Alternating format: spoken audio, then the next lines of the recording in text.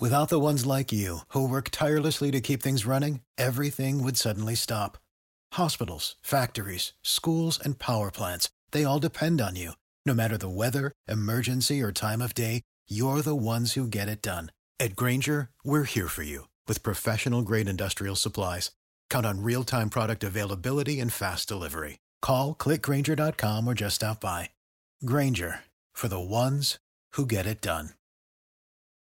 Hey y'all, Darius Rucker here. A lot of people ask me, what inspires your music? And one of the big things is a strong sense of place. That's why I love my home state of South Carolina and want to share the awesome things it has to offer. From the beautiful mountains down to the sunny coast, it's got it all. Not to mention two of my personal favorites, great golf and amazing food. Come see why I love this place. Visit discoversouthcarolina.com.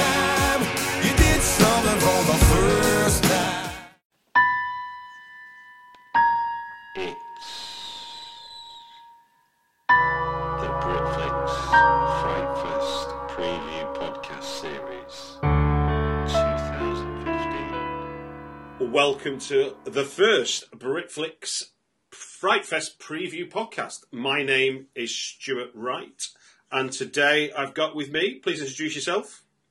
Chad Archibald, the director of Bite.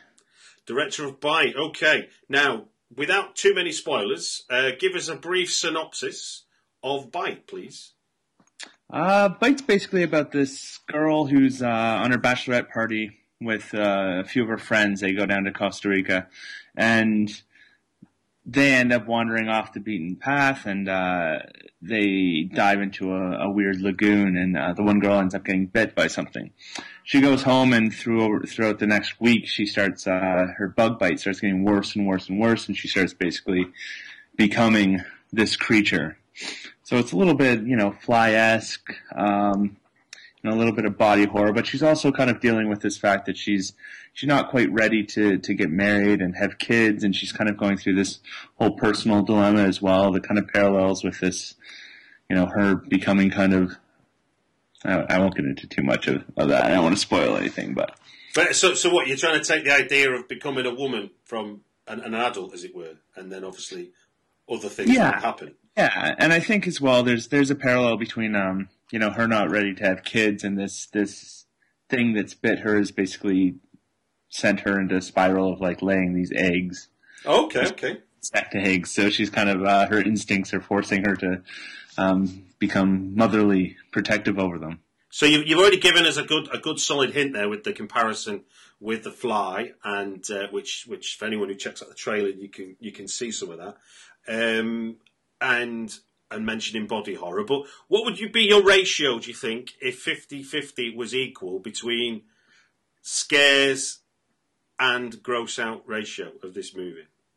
I think it's a much grosser film than it is scares. We've got a ton of reviews. We just had our world premiere at Fantasia. Okay, and, congratulations. We had some incidents at the theater. We actually handed out barf bags to everyone just as a joke. They had little emblems on them. They said "Bite the official barf bag," and it was just a little bit of a joke. But during the actual screening, two people threw up and one person fainted, and they actually called an ambulance there. Which, I mean, the horror geek inside me as a filmmaker, I was check that off my bucket list. But I was pretty shocked actually, because I mean none of it's really gross to me because we made it. We had so much fun making it. We built this set right around the corner from my house and covered it in goo and eggs and it was just so much fun to make, and it looked so gross. But I guess once you don't see the behind the scenes and you add some sound and everything to it, I guess it's pretty gross apparently. That's a result, isn't it? I mean, and it's almost it's a threat now coming to Fright Fest with that one. It's hold on to your stomachs, I guess. I know. I've actually some people reached out to me saying that we should be sending barf bags over there. Cool. Now, you've got story credit on this as well as directing it. Do you want to tell us maybe what was the transition then from where your idea or story is taken up by the screenwriter? Yeah, so I basically had this had this idea from my sister-in-law came back from Guatemala, and she had been in the jungle doing kind of some animal rescue work, and she had bug bites all over, like top to bottom. I couldn't believe how many bug bites she had. Okay. She was right in the jungle, and there's so many insects every year that are discovered that we have no idea what they are. There's so many out there that are undiscovered, and I looked at her. I was like, God, like what? You don't even know what bit. You don't even know what bit you. Like, what if one of those got worse? So yeah, the idea is, what if one of those got worse? And that's where it all started. So I sat down, I wrote a 10-page treatment, went through it. It came together super quick. And I got really excited about the project and sent it down to a writer friend of mine in LA, named Jamie LaForest. And he dove right in, and we had a script. It came together, very quickly. And before we knew it, we were tossing eggs and goo on walls. How did that process work? I mean, I'm a screenwriter myself. How did that work between you starting off with the with that 10-page treatment and then sending it away? Did you talk through it? Did you insist on things you wanted, or was it like, make of this what you will and tell me when you're done? It was a pretty detailed treatment. Okay. So, I mean, Jamie said that, I think Jamie wrote it in 6 days. He said it came together really well because he just basically had to fill in dialogue and kind of, structure some of the characters and whatnot. And I've read a ton of the stuff that he's done, so I had a lot of trust with him. Okay. We were actually filming another movie at the time. So I had jumped on a few phone calls with him and sent him a ton of notes and examples and photos and, all the things that we were looking for. And yeah, I mean, we just worked really, really well together. He gave me a few calls, and we just, kind of worked on some of the parallels and whatnot. But it was probably one of the easiest writing experiences that I've had with someone. In terms of that collaboration between you and the writer, what was the hardest challenge to resolve in terms of the storytelling from your treatment to how it developed as a screenplay? Well, I think, first of all, he's on the other side of the country, so I could only speak to him over the phone. So that was definitely a challenge. But I think with this, we were working with a very, very tiny budget, very little money. Like the majority, like the set was built by me and a few of my friends. Like Okay. It was a very, very small film. And anytime you have someone else writing it, you always have to kind of keep them on track, make sure that it doesn't get too big, so big that you can't actually pull it off. So, Okay. And that's, we're always trying to do that. We're trying to make sure that we can actually achieve what we're trying to shoot, opposed to doing it poorly and doing a big idea poorly, So, so that was a little bit of a challenge, but again, it was, pretty seamless. So what you're saying there is it was kind of like there was the first off, here's the starting point, and then as you started to get things ready, it became a question of almost like reverse engineering where you could shoot back into the script. Yeah, exactly. And I mean, I gave him the insight already on kind of what we're at for budget and whatnot. So I mean, he had a good grasp of that. But you got to make sure that we're gonna have to cut the helicopters out of there because that's not gonna happen. No gunships then. Yeah. Well, no. Thinking of that, then obviously, and like you say, the budgets are finite, even on big budget films. Never mind low budget ones. So while you were going through there, and the things that you wanted to achieve, never mind the stuff that you thought I can't afford it, but thinking of what you really wanted to achieve during that pre-production stage, which aspects of the shoot seemed insurmountable, and what breaks did you get? I mean, one of the biggest issues that people came to me with. Just our executive producers and whatnot at Breakthrough, they were a little worried on how we were going to fill this place with goo and eggs. Okay. Like where are we going to get that amount of just gross crab webbing and everything? And I really had no idea how that. I just figured we'd figure it out. So I went online. I started looking everywhere, and there's a website that had these little things. They were like little beads that you put in water and they expand, kind of like you see them sometimes in plants and stuff. Yeah. To water plants when you're on holiday and stuff. Yeah, exactly. So, but a lot of those are kind of mildly toxic. But these ones are actually called, they're called spitballs. I guess you're supposed to, they're for kids. You spit them through straws at each other or something like that. Lovely. Anyway, so I got a little package of those, ordered them from Ohio or something.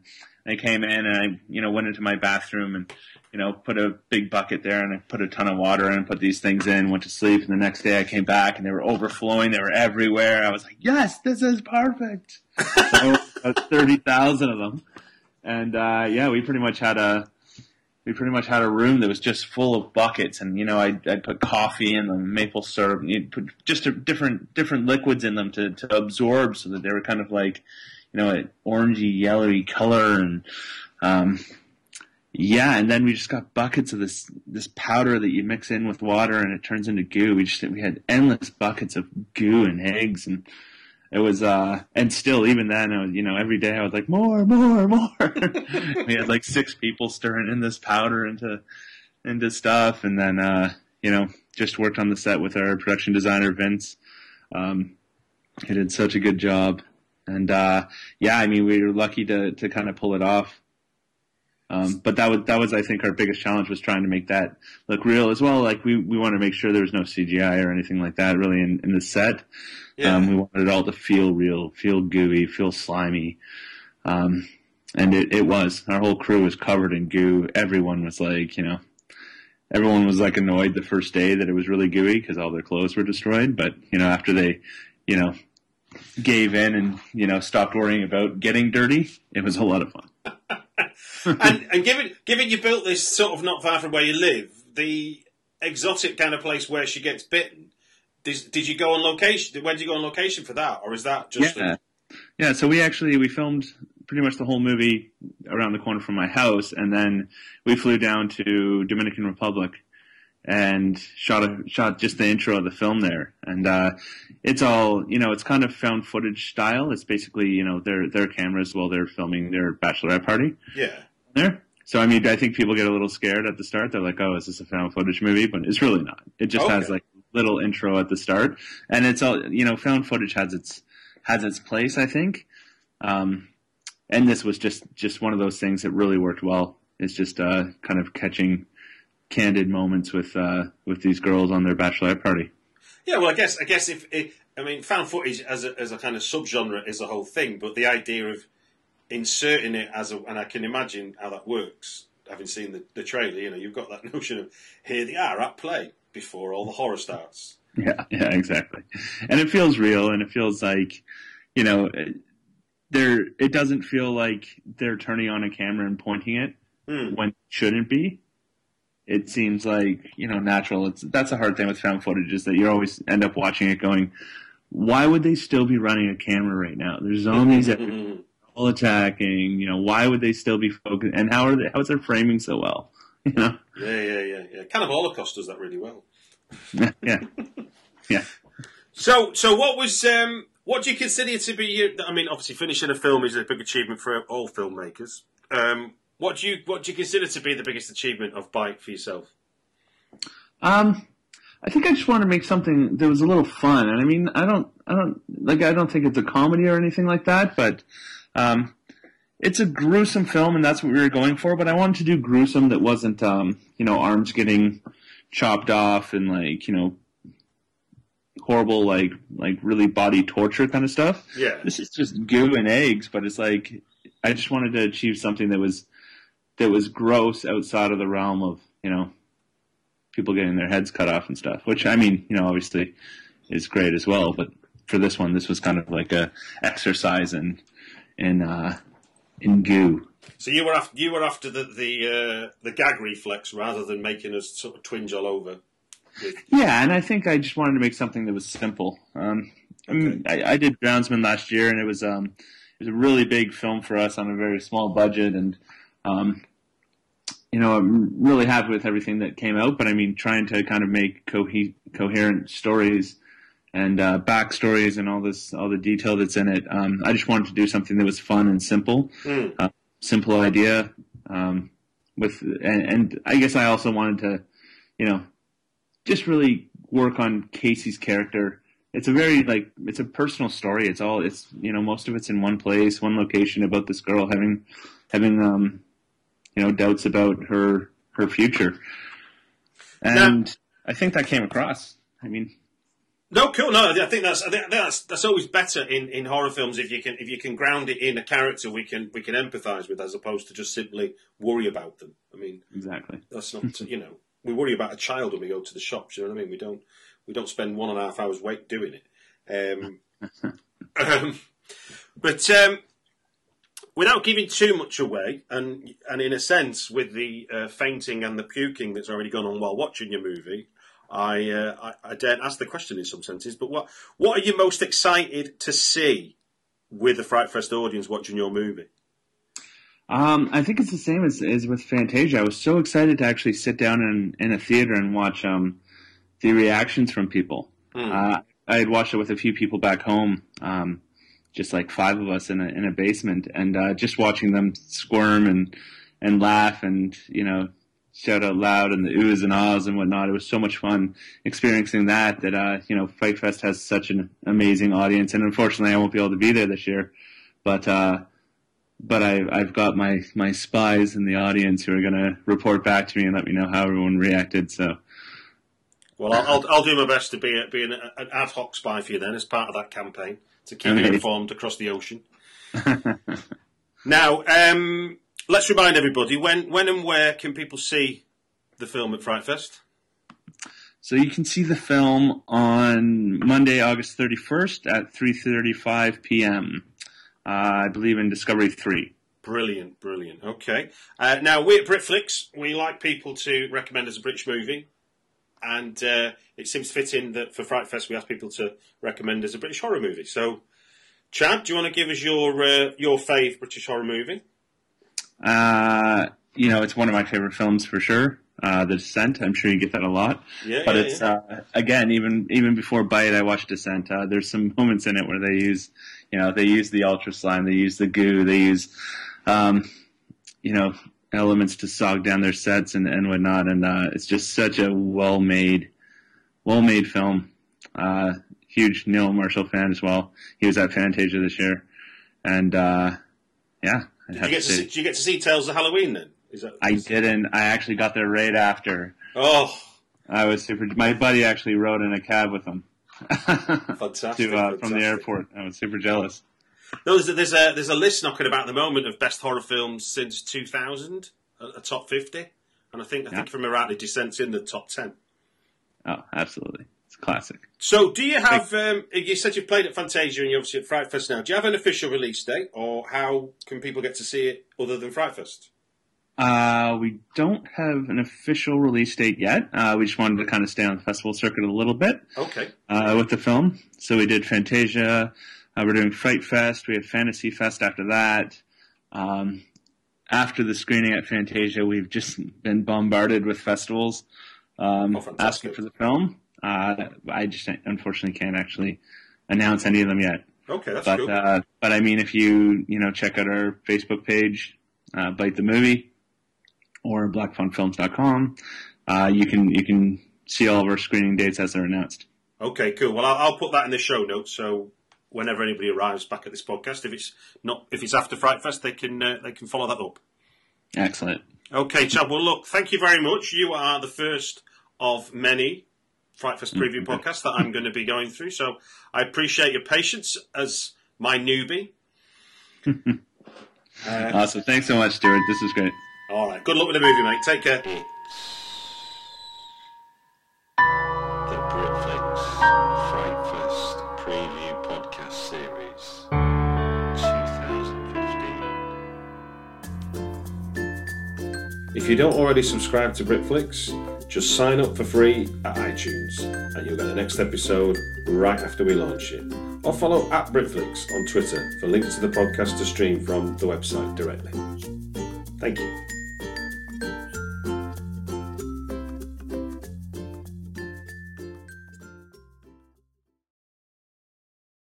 Without the ones like you, who work tirelessly to keep things running, everything would suddenly stop.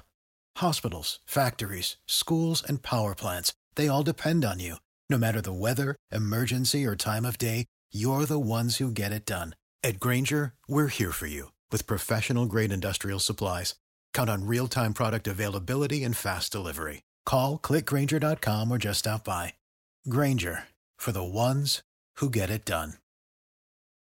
Hey y'all, Darius Rucker here. A lot of people ask me, what inspires your music? And one of the big things is a strong sense of place. That's why I love my home state of South Carolina and want to share the awesome things it has to offer. From the beautiful mountains down to the sunny coast, it's got it all. Not to mention two of my personal favorites, great golf and amazing food. Come see why I love this place. Visit discoversouthcarolina.com.